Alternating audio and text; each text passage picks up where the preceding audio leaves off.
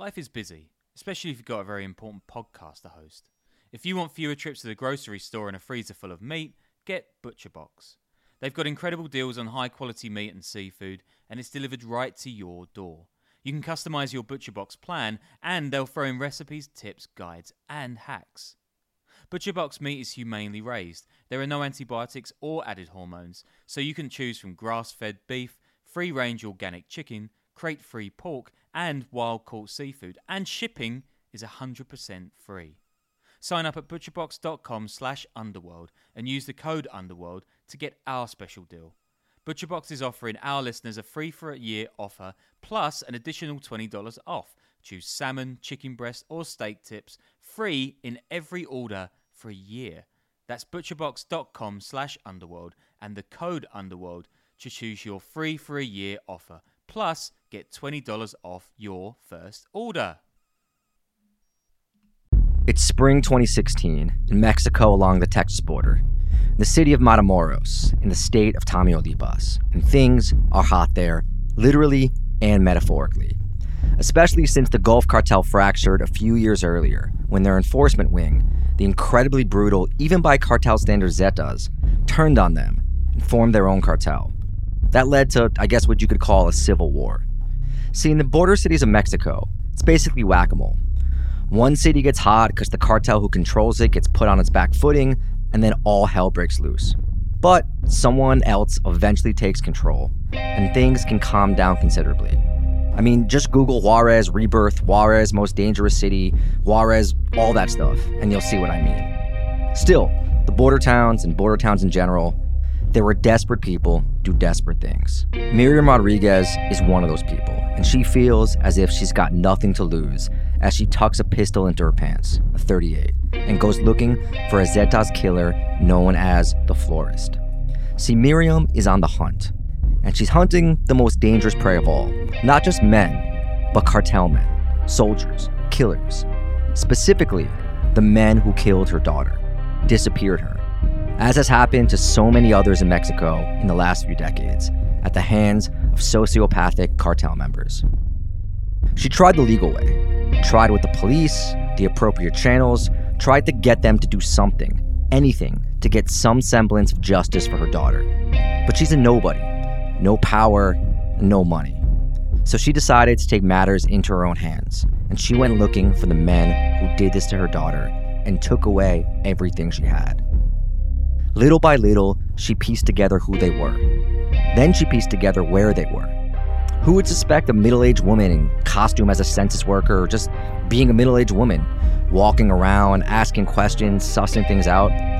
She didn't shy away from the electronic stuff either, right? Even though she's middle-aged, scrolling social media feeds, tracking girlfriends, maybe finding out where they worked so she could wait around and see when their cartel boyfriend showed up and then get a beat on them.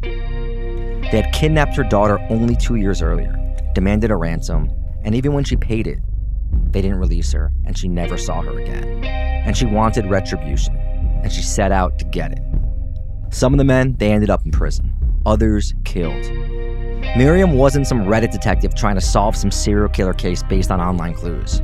She was out there, in the streets, taking on the Zetas under plentiful death threats, and not stopping. The Florist was still out there, though.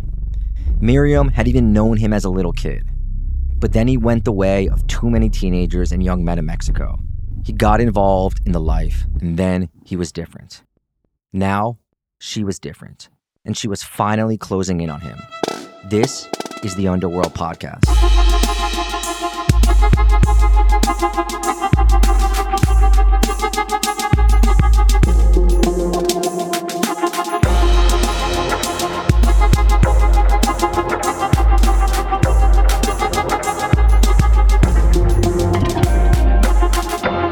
Welcome back to another episode of the Underworld Podcast, the audio experience where two journalists who have reported all over the world, myself, Danny Gold, and my illustrious co-host, Sean Williams, take you, the listener, on a journey through global organized crime.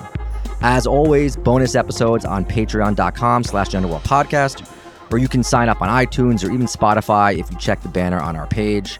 Today is a bit of a special situation for the podcast. I actually had a pretty big interview with a pretty big dude that fell through, that I think was going to be something pretty special. We are going to do an episode on it, but yeah, just didn't work out. So instead, we have a special episode with Azam Ahmed about the story you heard in the cold open, because he is the one who quite literally wrote the book on it. It just came out. We're going to talk about it a lot in this episode. This was supposed to be for the Patreon. It's typically the sort of thing you'll hear on there. If you sign up, there's plenty of interviews we have going back. But we're going to run it as a full episode because, that's what we got, and it's a fantastic story. His mic was not great, so the sound is a little off, but we'll be back next week with our normal episodes, and who knows, maybe I'll tell the story of what exactly went wrong and who I was supposed to meet for that episode. Also, if you want more on the Zetas, if you go back maybe 10 or so episodes, we have a whole episode on their entire story from beginning to kind of the end. But anyway, enjoy this episode. So we are joined today by a very special guest. He is the international investigative correspondent for the New York Times. He was based in Afghanistan, based in Mexico. Azam Ahmed, say hello to everyone. Hi, thanks for having me. Yeah, thanks so much for joining us. You have this incredible new book out, and it's one of these things where I think people know bits and pieces of the story, and I've seen it, pop up on like Instagram reels and on TikToks that like don't do it justice at all. But you've kind of written the definitive, in-depth investigation of this, and I think you broke the story as well in international media. So can you just kind of tell us a little bit about the book and just a brief summary of the story itself? Sure. The book focuses on the story of a woman named Miriam Rodriguez, mother of three, who was selling hats and cowboy boots, a merchant in a small border town near Texas. And in 2014, her daughter is kidnapped by one of Mexico's most violent cartels. And, as any parent would do, she pays ransom to the kidnappers, she does everything they say, and when she doesn't get her daughter back, she goes to the authorities looking for help. But of course, it's Mexico, and so the authorities do nothing. And she slowly kind of just transforms from this, average mom and merchant into this angel of vengeance. And she starts to track down the members of this cartel one by one to figure out what they did with her daughter and how it happened. So ultimately, several of them wind up dead and several wind up in prison as she goes on this quest. Yeah, and I think it's just this remarkable story of one woman that just like doesn't listen to common sense. She's going after it. It's we've talked about the Gulf Cartel. We've talked about the Zetas. People I think that listen to this podcast are aware of just how dangerous it is in Mexico to stick your head out when it comes to doing anything with the cartels. And this is a mother who just isn't going to listen to it. And we'll get to the consequences that play out with all that. But how did you come across the story, and what made you decide to write a book on it? So I was actually working on a totally different project in 2017. I was looking into the illicit use of spyware, which everybody now knows, Pegasus, in Mexico by the government. And I saw a blurb about an activist who had tracked down her daughter's killers. It was just a small blurb, and I looked everywhere for more detailed information, and there just wasn't any. Nobody had really done a proper story identifying what she'd done or saying exactly how she had done it. And I remember thinking, that's extraordinary. And, it was in a small local newspaper. So it was kind of that asterisk, extraordinary if true. And in the following year, I actually went up to her hometown and started to meet with some of her family members to try and figure out what exactly had happened and whether it was valid information. Turned out it was. So I spent the next several months going back and forth. And this town is called San Fernando. It's very close to the Texas border. In the state of Tamaulipas. It's about an hour and a half away from the U.S. And what's the history, when it comes to cartel-wise and drug war-wise in that region where she is and where she was kind of doing these investigations? Yeah, it's a great question. When I started to do this book, so you had asked me before and I didn't answer, why did I want to do this book? So I wrote this article that was very, very kind of like it's a very action-packed story about this woman's quest to find the people who kidnapped and then ultimately killed her daughter. In the way in which she kind of took justice into her own hands because there was a broken law, nobody was willing to help her. And I remember at the time when I decided to write the book, what I wanted to do was answer the question, spoiler alert, ultimately Miriam Rodriguez is killed by the very same cartel that she essentially dismantles in her hometown. She pushes them so far and so hard that they wind up killing her on Mother's Day as a statement, which of course sets in motion a whole other chain of events that the book culminates in. But I remember thinking, how is it possible that a mother, for the simple act of looking and seeking justice for her kidnapped and murdered daughter, can be killed herself? How does a place come to be so broken? And I'd written about Mexico for 6 years as the bureau chief of the New York Times of Mexico, Central America, and the Caribbean. I felt like I'd only gotten at that in glancing blows. We all sort of assumed that impunity and corruption are these foregone conclusions, these like endemic qualities to Mexico, but that's not true. Mexicans are as wonderful and brilliant and honorable as anybody else, but when you have systems that create that, that's when you get this toxic environment where something like this can happen. So I wanted to trace that back to its origins as much as I could. And I was fortunate in that Tamaulipas, the site where this incident happened, and the Zeta cartel, the cartel that actually kidnapped and killed Miriam Rodriguez's daughter, came from this place. And you can trace the origins of the Zetas back all the way to the early 1900s in post-revolutionary Mexico, when a cartel known as the Gulf Cartel would subsequently be known as the Gulf Cartel. But when this cartel began forming post-revolution and smuggling alcohol into the United States during, the Great Prohibition era. So there's an inherent irony already. This cartel forms because of an American prohibition, just as this cartel flourishes because of a different American prohibition today. So the Gulf Cartel becomes this juggernaut of smuggling things into the United States. Tobacco, alcohol, car parts, electronics, anything you want, they were getting it across the border into the United States and back. Come the 60s and the 70s, there's a handover at the cartel, and all of this is kind of chronicled in the book through the three kind of pioneering leaders of this particular cartel.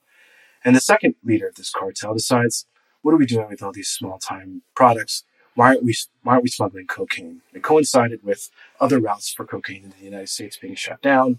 So this goes from being a multi-million-dollar business to a multi-billion-dollar business, because suddenly you have these incredibly rich smuggling networks, you have incredibly rich political protections, essentially like a marriage between the state and organized crime that's happening in Tamaulipas. And that means that you now have a cartel infrastructure that is financed to the teeth. Finally, you have this third individual who takes that infrastructure and then adds one element to it. And that is, there's an inversion that happens.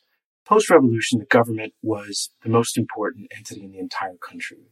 They were basically an autocracy in all but name. And so organized crime sort of worked for them and were on their payroll in some ways. So all the smuggling and whatnot, it happened with the nod and smile of the government itself. But as the 2000s started to approach, there was an inversion.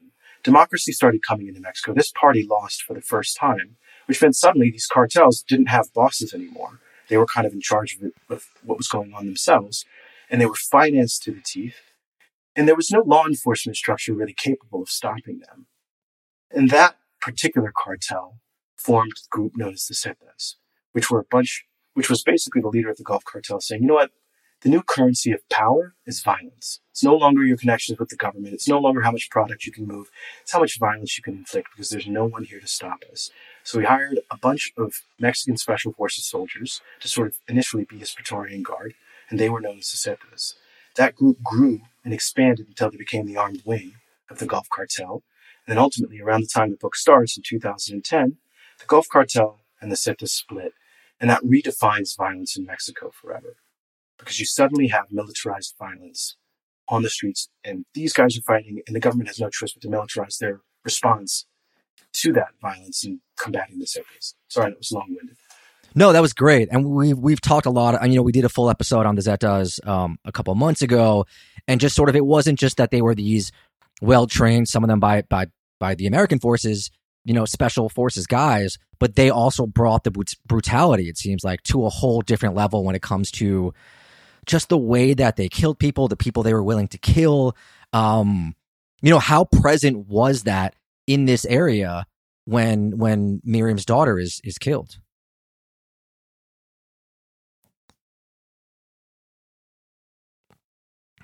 Is murderous messaging. They turned it into a spectacle. It used to just be a functional thing. You killed somebody. What these guys would do would dehumanize, deface people, do these grisly, horrific things to terrify. And, they were terrorists in that respect.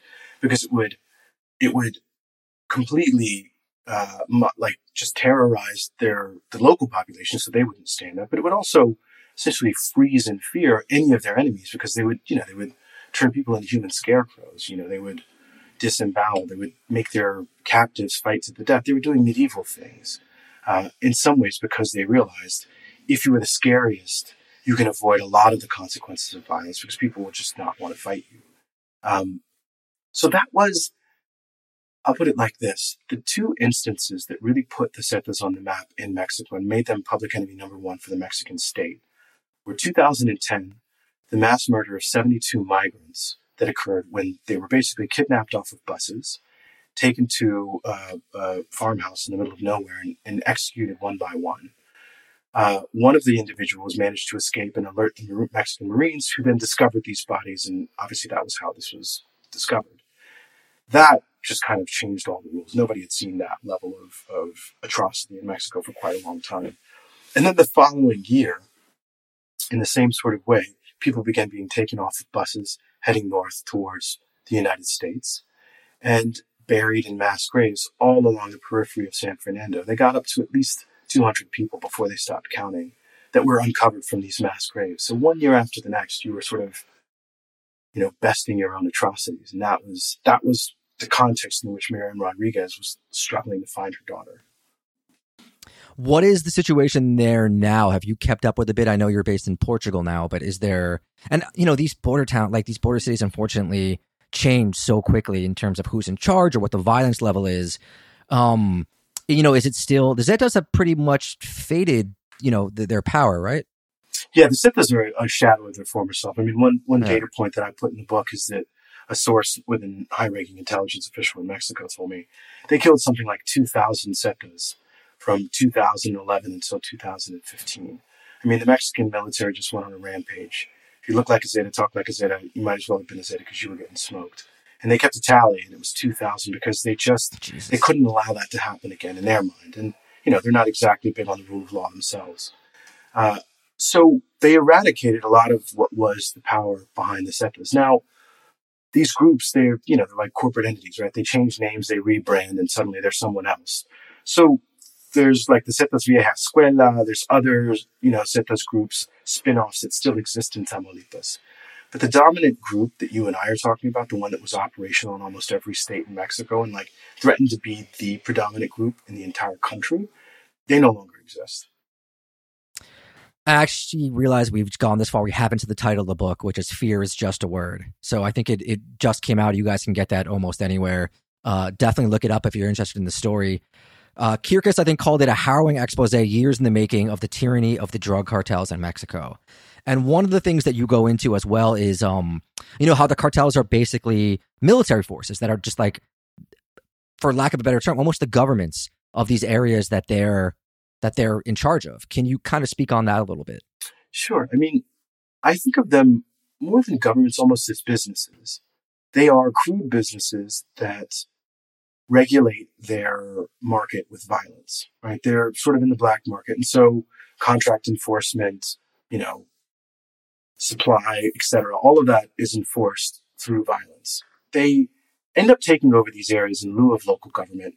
And so they do end up becoming a de facto government force, but they're not providing citizen services, right? I mean, they're essentially they're like leeches. They're sort of a parasite that preys off of the host body, and they prey off of it so much they almost kill it, but they don't want to kill it. They don't want a completely lawless place where nobody lives, because they still need these places in order to survive. It used to be that a lot of these cartels were just smuggling things. These were routes and passages. What was unique about the Zetas, which I'm sure your listeners know, is that they decided to actually prey on those localities. And that really changed the dynamic, which meant that they were in charge of security, which meant that they knew what was going on block by block, who was operating where. They picked out who they were going to target and who they were going to kidnap for ransom, which businesses they were going to extort, which highways they were going to place tolls on. And so it's almost like if a government did nothing but evil stuff, that's their role in governance. It's kind of figuring out every facet of a society that they can squeeze to remunerate themselves. Yeah, they weren't big on the whole, hearts and minds. That was not a Zeta's sort of objective. Those are guys that could learn something from the Taliban. How does, and you were in, we'll talk about Afghanistan a little bit later on. I don't want to switch subjects too quickly. How does Miriam's daughter, Karen, how does she sort of get wrapped up in a situation where she gets preyed on by the cartels? I think one of the things that was important to me in this book is not just to do some book that's just a parade of horrors, just one terrible thing after the next, which doesn't get into the human context of this. Because the scariest part is these are all functional, normal human beings placed in an extraordinary context in which they changed themselves. And so Karen was a young girl who was struggling with the prospect of her parents' divorce. And she'd grown up in this world of utter privation, where violence had afflicted her town, where going out was no longer allowed, with a simple, fun, let's go out to a movie, or let's go get dinner and ice cream, or whatever, things that kids do. They couldn't even do it because there were curfews. The Zetas basically said everybody by sundown is goes home. Someone, it's like a zombie movie or something where the shutters are being drawn and doors are being closed and locked as soon as the sun starts to set because people are that terrified. So she grew up in this madness, this sort of anger, and like any kid, kind of got rebellious.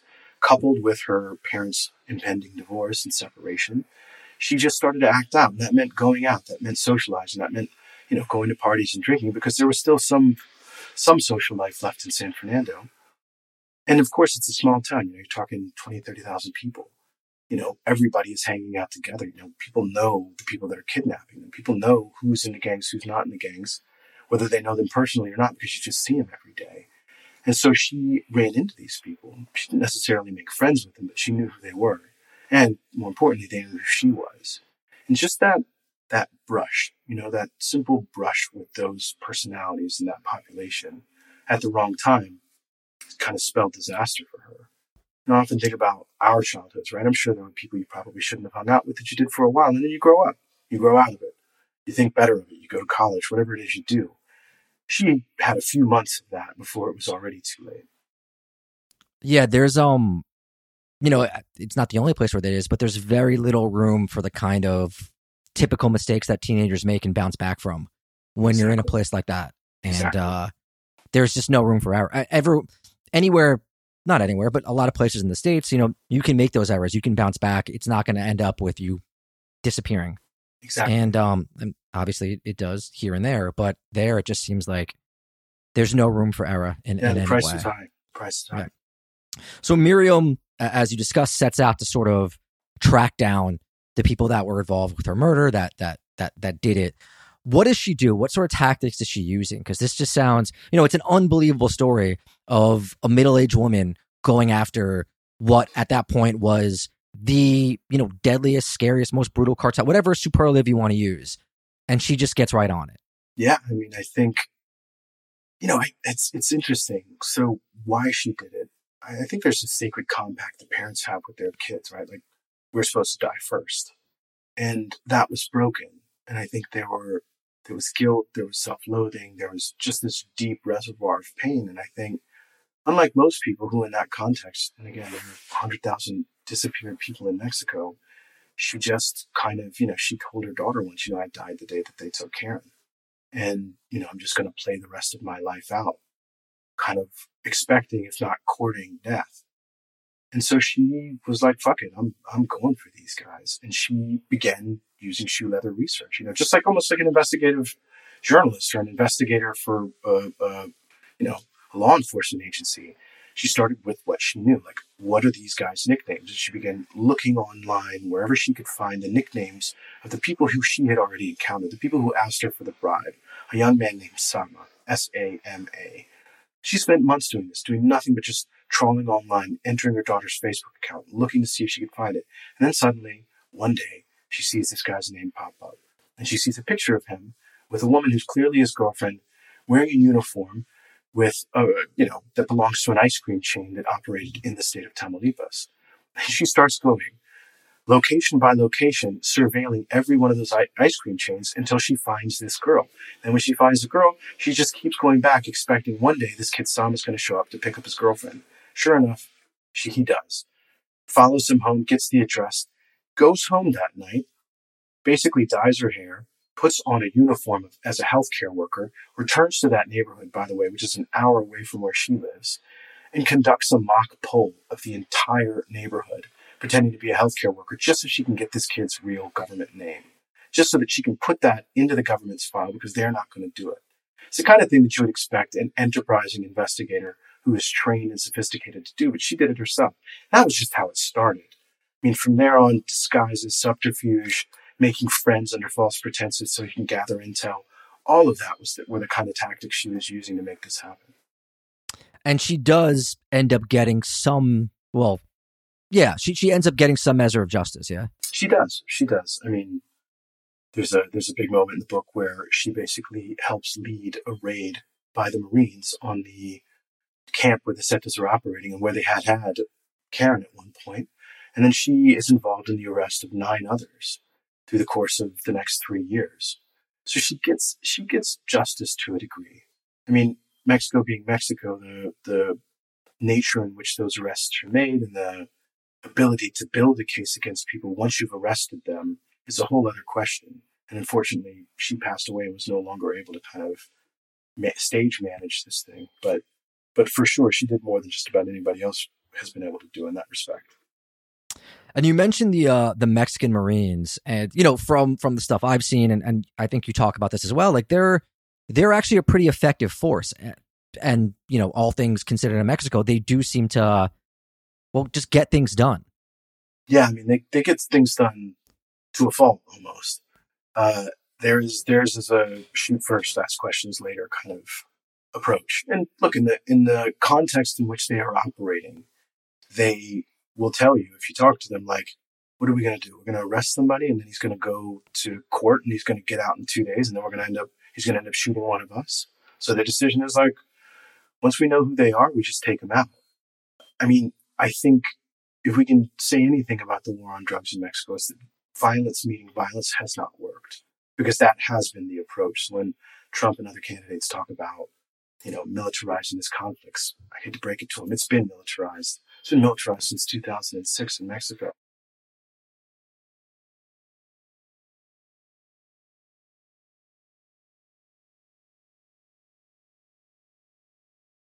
The Mexican Marines are respected because they basically adopt the same ethos as the cartels, but they're operating on the side of the government.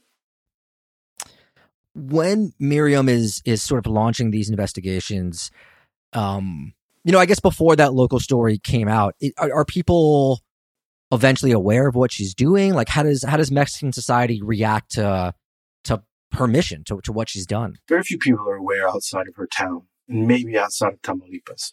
She's growing as an activist, and people, she begins to form what's called this collective. And these are groups of individual citizens who have had children, loved ones disappear, who have come together to form sort of a unit. Because in a place like Mexico, nobody hears you if you don't speak with volume. So the more people you have, the more people who are have a shared sense of purpose, the better it is. So she establishes the first ever collective in San Fernando. And again, just based off of what I was saying about what happened in 2010 and 2011, that was the central conflict point between the Gulf Cartel and the Zetas. So extraordinary violence was inflicted on that town. And by the time she started counting, there were hundreds of people who had been disappeared just in San Fernando. And those were only the people who she got and agreed to talk to, who agreed to talk to her. So she is well known in San Fernando.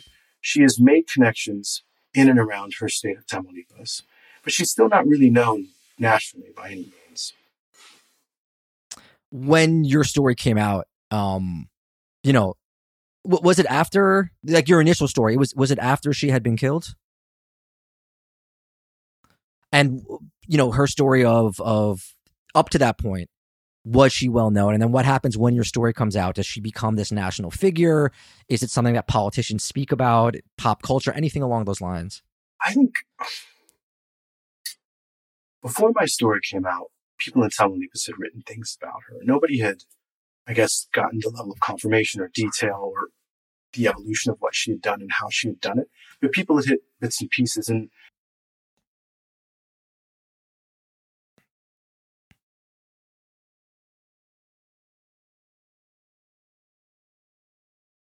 in the central plaza of San Fernando in her honor.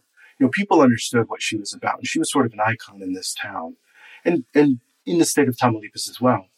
But I think broadly, people still only knew the broad strokes of what she had done.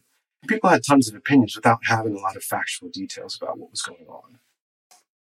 What do we know about what happens with her murder and the subsequent sort of consequences?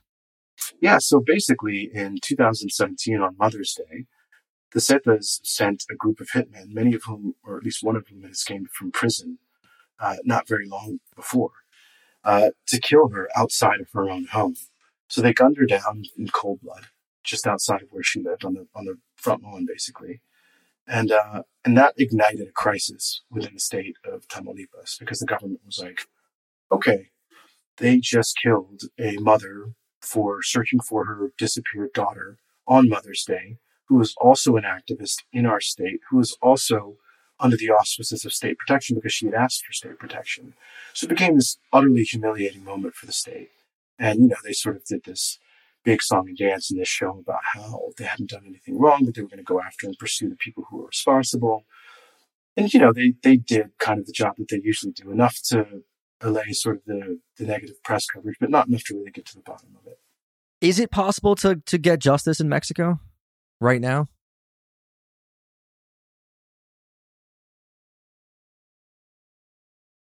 Weighted in such a way where the system can be bent to your will.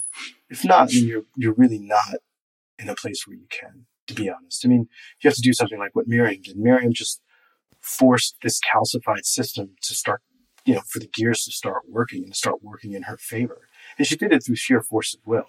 She did it by cultivating sources within law enforcement who she knew wanted to help. She did it by finding intel that they themselves couldn't have because that helped them. She did it by building their cases for them in some ways.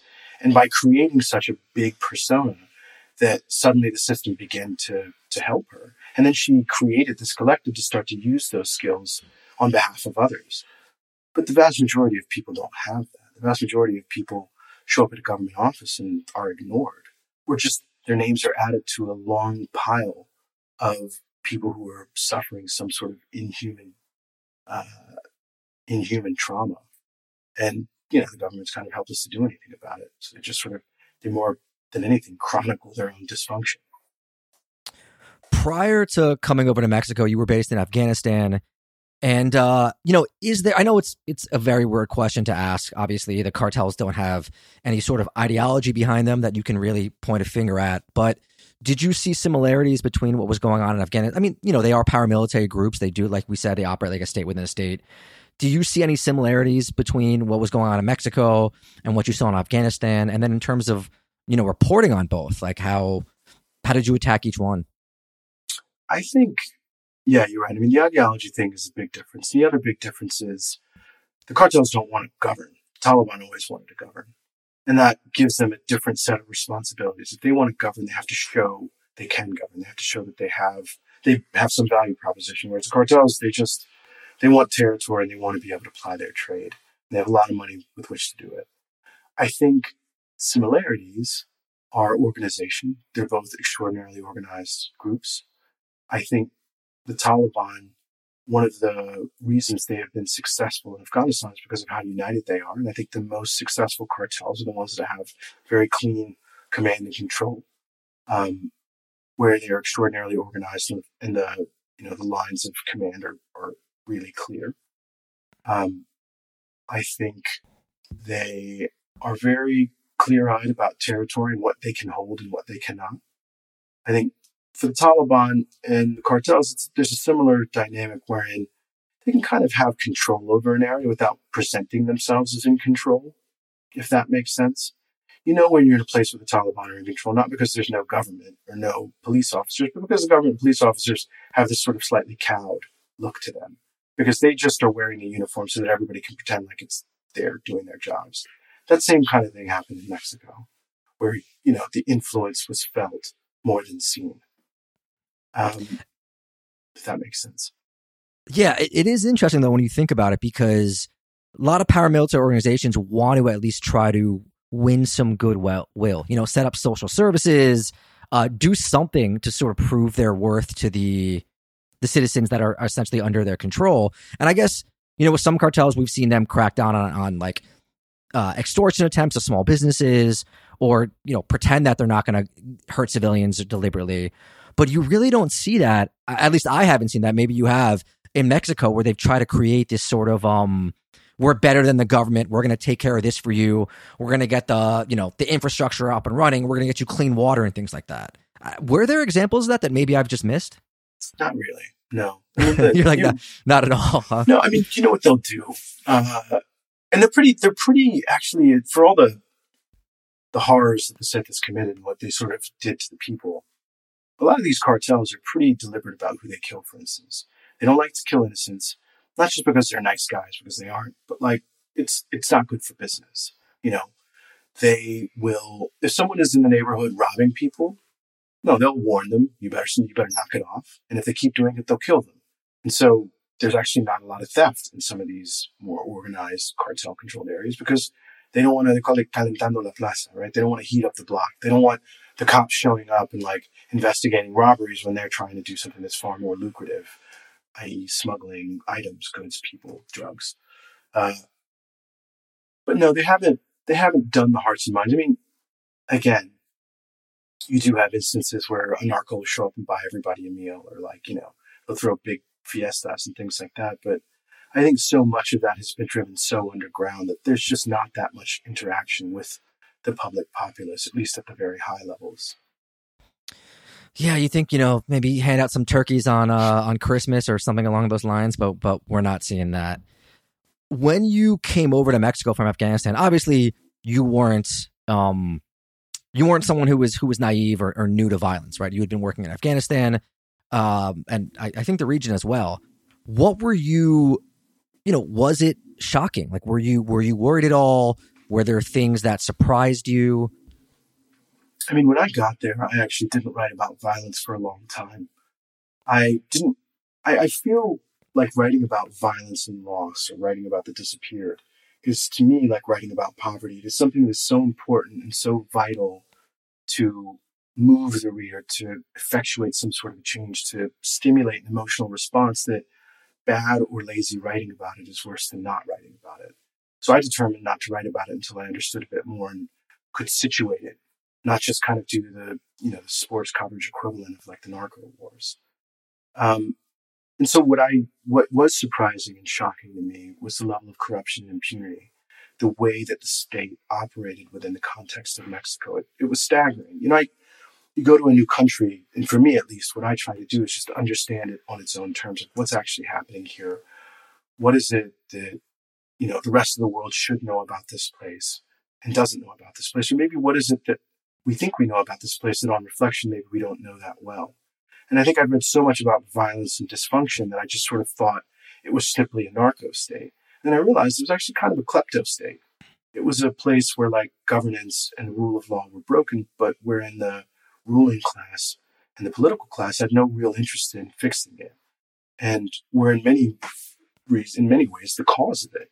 And so my first several series for the paper out of Mexico were about that corruption. That's, as I was saying, in 2017, I did a series on Pegasus in Mexico. It was all about how the government had purchased the spyware and how there was all this illegal targeting of journalists, human rights lawyers, activists, even myself, who were being targeted illegally with Pegasus because they didn't want that kind of pushback from external sources, right? They didn't want to be embarrassed publicly and internationally.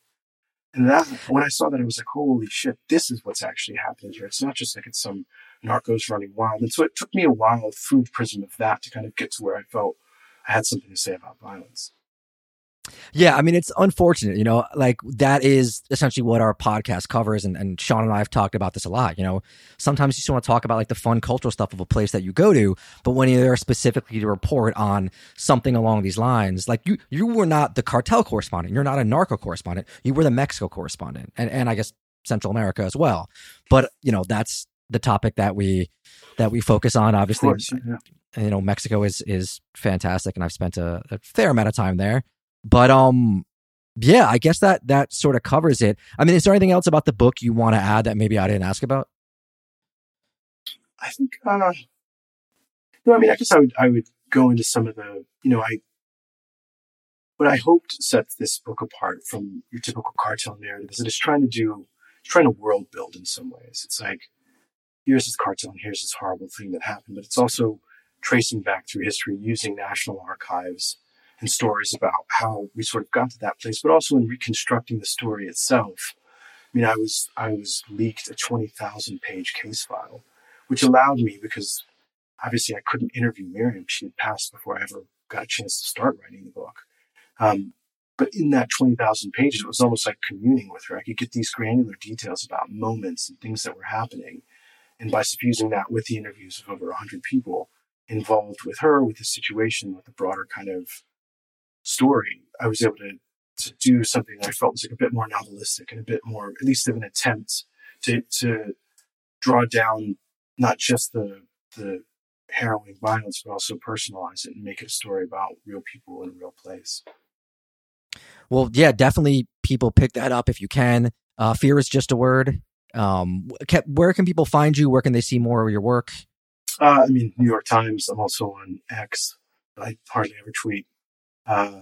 And yeah, the book is available at Random House or any bookseller, Amazon, etc. Thank you so much again for your time and for joining us. And yeah, it is a crazy one. I think it's a story that people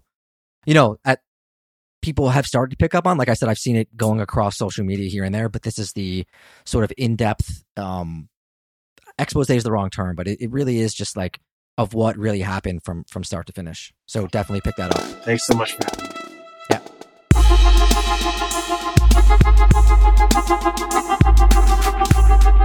Yeah.